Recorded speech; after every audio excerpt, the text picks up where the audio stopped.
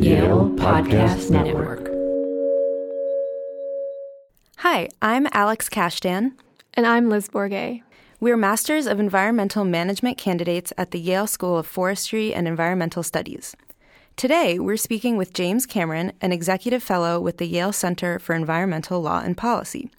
James is currently a senior advisor at Systemic, and previously he was the founder and chairman of Climate Change Capital, founder and head of the climate change practice at Baker & McKenzie, chairman of the Carbon Disclosure Project, and founder of the Center for International Environmental Law. James has spent much of his legal career working on climate change. He helped negotiate the United Nations Framework Convention on Climate Change and the Kyoto Protocol as an advisor to the Alliance of Small Island States. He has also advised the past two presidencies of the climate change negotiations, Morocco for COP22 and Fiji for COP23. James, welcome and thanks for joining us. Thank you very much for asking me. So that was quite a list of accomplishments and former positions that you've had. To start off with, do any of your professional experiences jump out as particularly informative or surprising? I think it's inevitable you go back to the beginning when asked a question like that.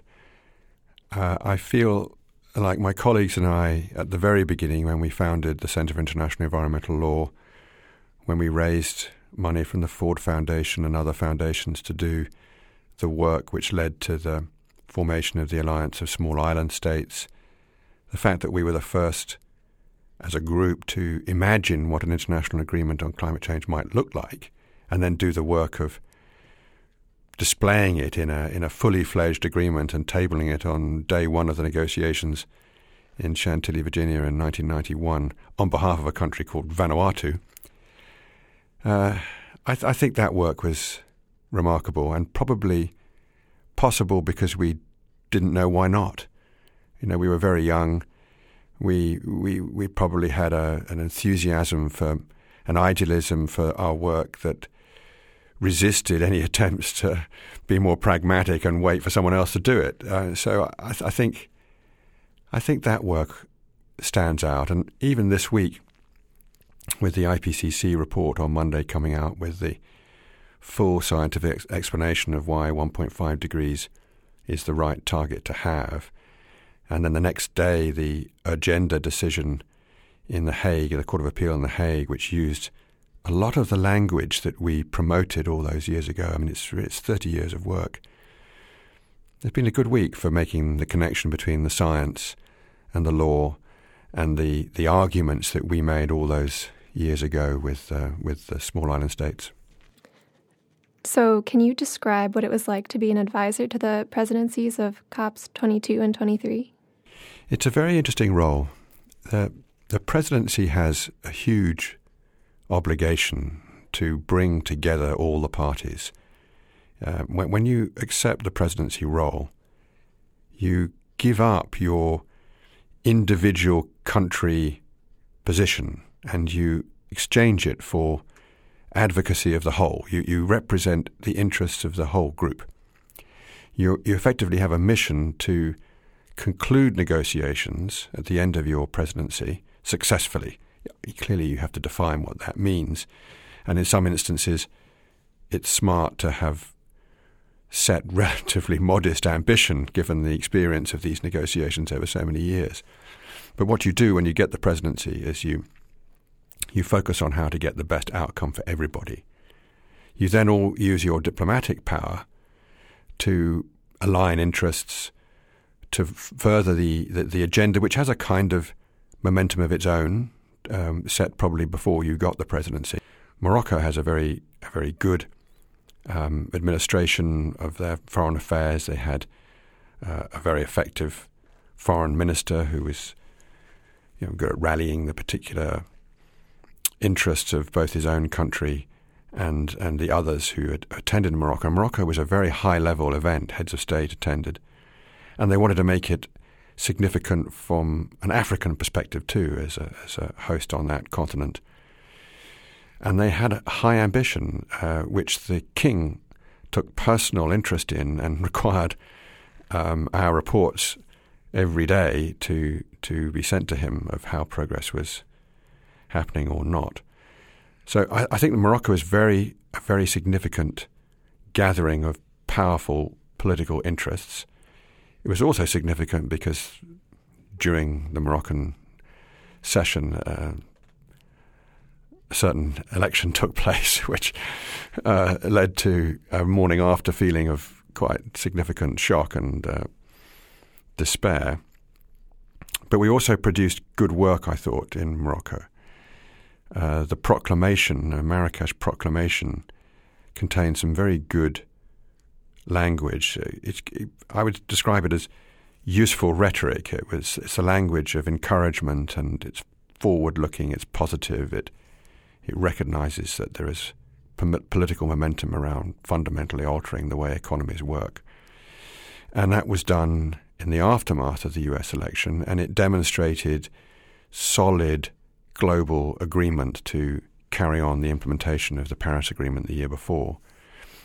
And the role I had there with my colleagues was to support the chief negotiator and be, if you like, the manager of all the other consultants that were used. Pretty much every government that takes on this role needs outside help. It's a very big task. And if you want to make the most of the role, you need outside help to connect the formal negotiations with all the surrounding events that go on in your host city. And if you're playing your domestic politics right, you want to show the connection between this major global event on your territory with things that matter at home, things that make a difference to people's daily lives in the country that is the host. And I think we did a pretty good job together with the other consultants and together with the diplomatic staff, and we got a good outcome. Now, Fiji was interesting on many levels. For me, it was personally very interesting because they are a member of the Alliance of Small Island States, and that's how I started out doing these negotiations on behalf of those most vulnerable island states. Fiji has also experienced really severe loss from cyclonic activity, really vicious cyclones that destroyed, in 1 year, for example, took out a third of the GDP of the country. Not many countries could cope with that. So they had a solid moral base for their presidency. They had value symbolically as a small island state taking on the process, but they didn't have the resources, and so they were helped out by the Germans, who said, well, why don't you bring the negotiations to Bonn, where we have the Framework Convention Secretariat anyway, and we will help host the event, but it'll be your event, and you can make it how you wish it to be. So the group that we formed to advise that presidency was determined to ensure that we brought Fiji, its Pacific culture, its particular concerns, its particular vulnerability to Bonn, and we hoped, I think we did, change the culture of the event as president. And then, of course, we had very particular arguments that we wanted to make to encourage the whole process to come to a conclusion that was successful. And one of the things we tried to do consistently was emphasize that in Paris we had also agreed to pursue as best we could a 1.5 degree target. And I think when you look back over the Fiji presidency, that is one of the achievements that we did manage to get, the 1.5 degree focus established. And we also brought innovation to the process by finding different ways of talking to each other through something called the Talanoa dialogue, which I have great hopes for in the future, but is still in its infancy. Essentially a way of getting delegates who have country positions to let go just a bit, enough to listen to others who might have solutions, bring those to the surface, use them as inspiration for developing your own national policies, and as such, through that process, by learning from the best examples around the world, raise your ambition when it comes to set your new targets between now and 2020. And what do you think might surprise people about working on COP negotiations? I do think we've got to open the process up more. So one of the things that would surprise, I think, an observer is that negotiations are carried out as if the sovereign states are the dominant actors in the solutions to climate change. And whilst that's not a bad starting point, it's definitely not the end point. And so in the last couple of years, probably before Paris, but certainly from Paris through to today, huge effort has been made to open up the process to non-state actors, sub-federal states. Obviously, there are NGO observers and ordinary citizens who can come and play a part. I thought Bonn this last time was good at integrating those who did not sit on government delegations but had an interest in the outcome. But I fear there's still a long way to go. And one of the things that you can observe if you, for example, as I do spend some of my time with the investment community, is that you can have a conversation about finance in those negotiations and really not involve anybody who actually does finance. The talk is very much of public money moving to from government to government and not nearly enough about who actually invests in making the transformation in our economies and why their interest might shift and how they might shift because of the work done at the international level in this huge and convoluted and complex process. Along the same vein, what do you wish most people knew about formulating international environmental policy? That's a very good question. I'd like people to know that the intergovernmental process is both essential and flawed, can be improved. I'd like people to understand how hard it is to come to agreement, much of what I just said in answer to the previous question. So some respect for those who engage in that process. It's very demanding of time and expertise and personal endurance. I mean, lots of late nights, and you need real commitment to that process to be successful. But equally, I think we need to understand how the process has got to connect with people's ordinary, everyday needs and interests. That requires go-betweens. It requires effective politics to connect the global and the local. It requires enterprises of all different types to see how they might create value in whatever they do whilst they're delivering on the objectives of this agreement, which is sometimes very abstract and very removed from day-to-day operations of a business. But so you have to put some effort in, some work in to understand, well, what does 1.5 degrees mean for me? I mean, why does that affect my day-to-day business? And if you ask and you concentrate hard on what others might know and put that knowledge together, you'll find reasons to improve the efficiency of your business, to do something about your waste or your energy supply, or use circular economy methods to make sure that your production processes uses ingredients of your product more effectively. And on and on and on. Almost everybody can find a way of connecting this big global process with something that's more important to them the next day. The other thing for those who are actually interested in that process and want to participate in it and maybe have policy ideas they want to advocate, there are lessons that I think I could pass on.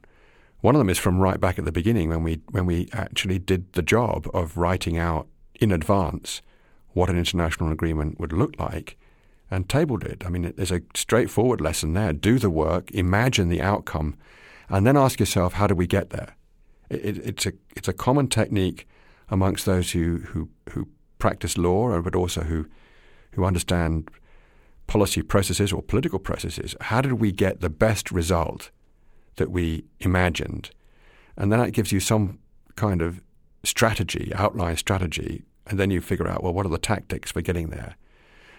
You can also learn who's likely to oppose. You can map out the influencers.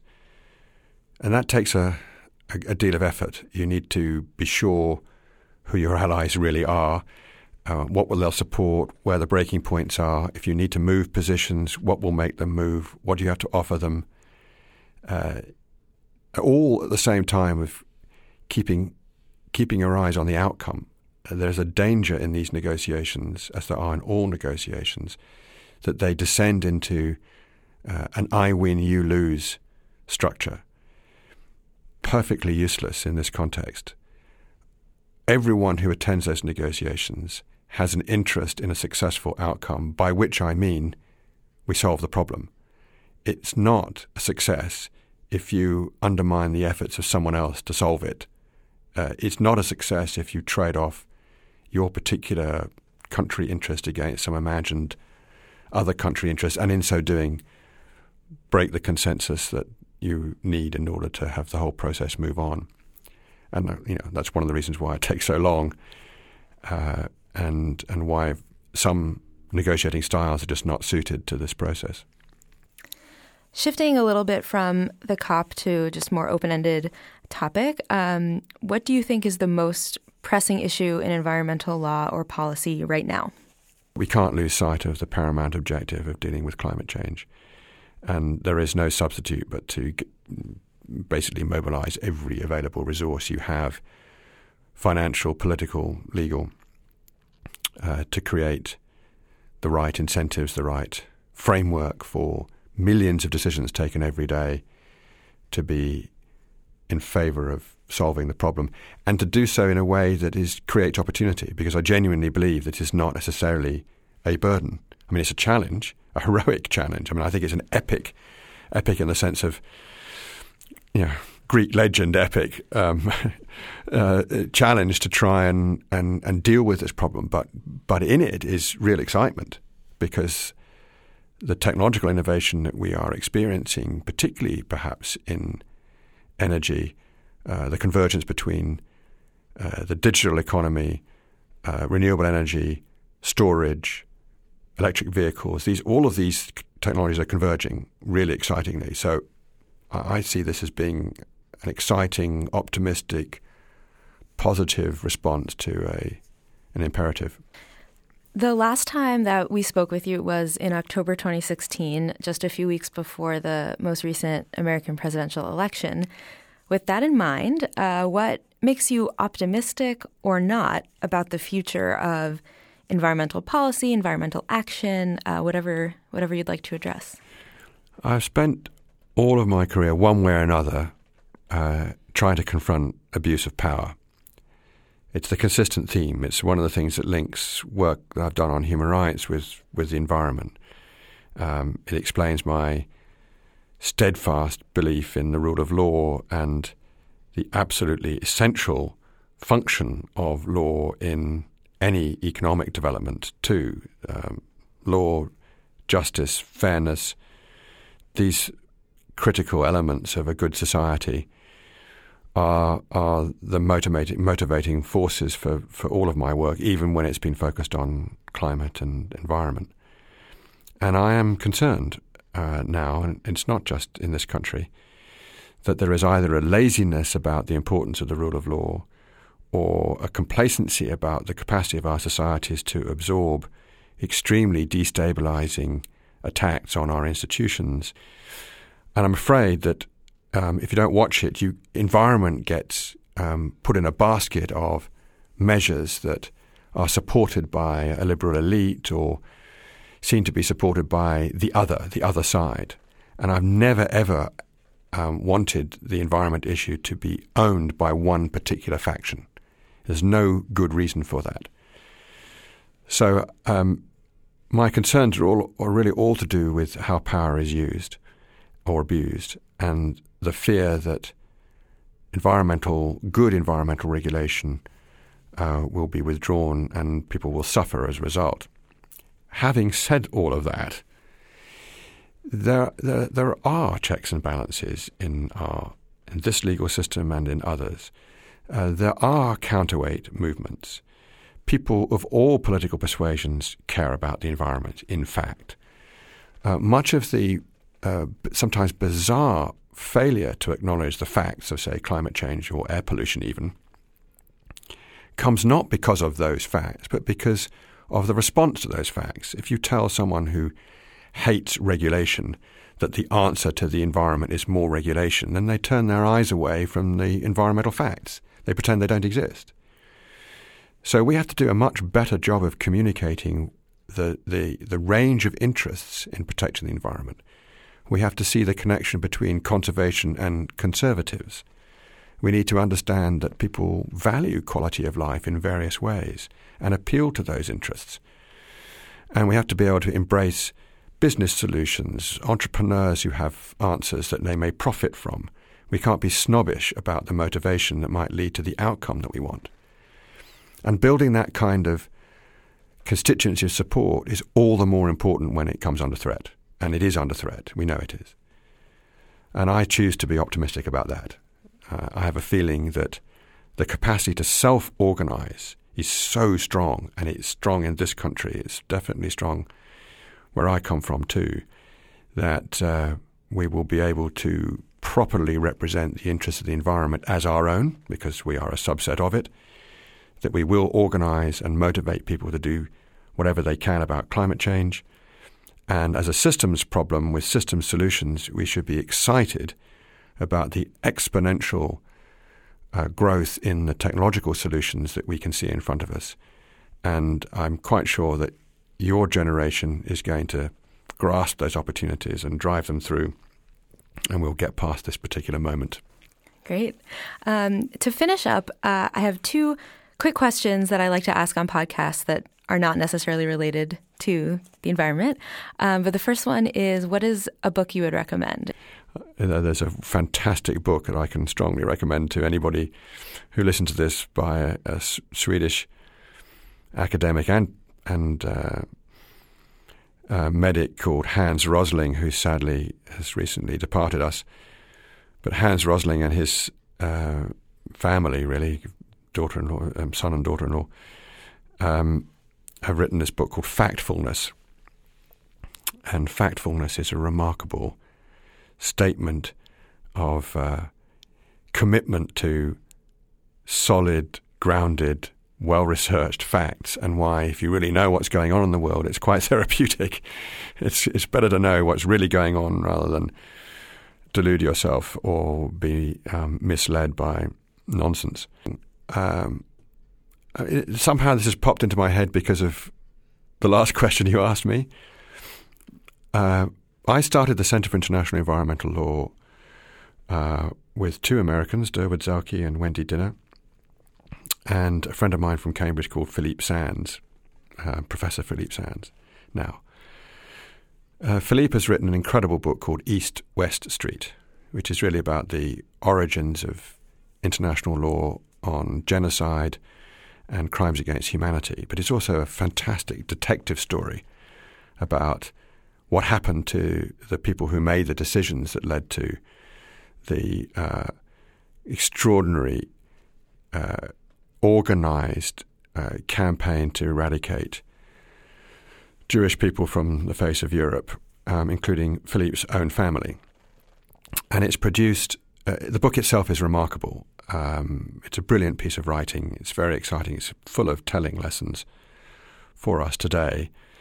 But it led also on to a film, a theatre production, which is actually on in New York this weekend, and a podcast called The Rat Line, which is on BBC Radio 4 right now.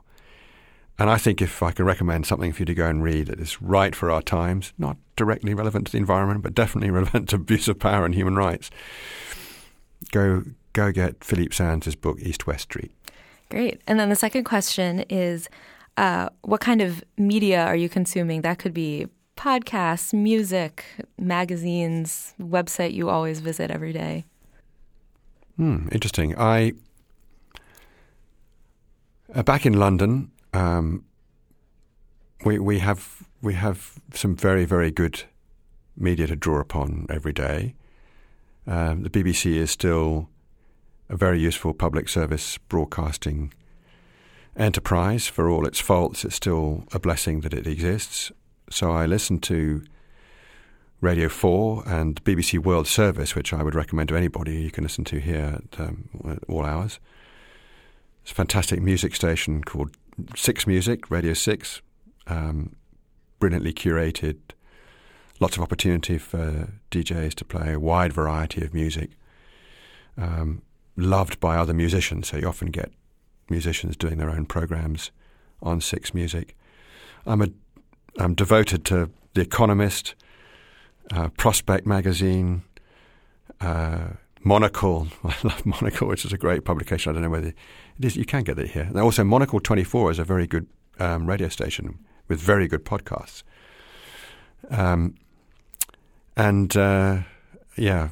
The FT and the Guardian. I absorb an awful lot. Some would say I'm somewhat obsessed with media and news outlet and newscasts and I'm always taking in information, and I'm fascinated by the range of opinion. Maybe this is a good point to say. It's important not just to read the things you already agree with. So I also read publications that I don't agree with and sometimes find really offensive. I keep subscribing to newspapers in the UK where the editorial position has shifted and often concludes opinion writers who I loathe. But I read them anyway. And I think that's important to keep your critical faculties alive. Don't always turn to those who you already know you support. Go listen and learn from those who you either think you don't agree with or you're sure you don't agree with, but you still need to know what they're saying. And I think that'll help us find some solutions to more complicated problems by working with those who we disagree with. Absolutely. It's a good lesson. Well, thank you so much for joining us today. Pleasure. Thank you. Thank you.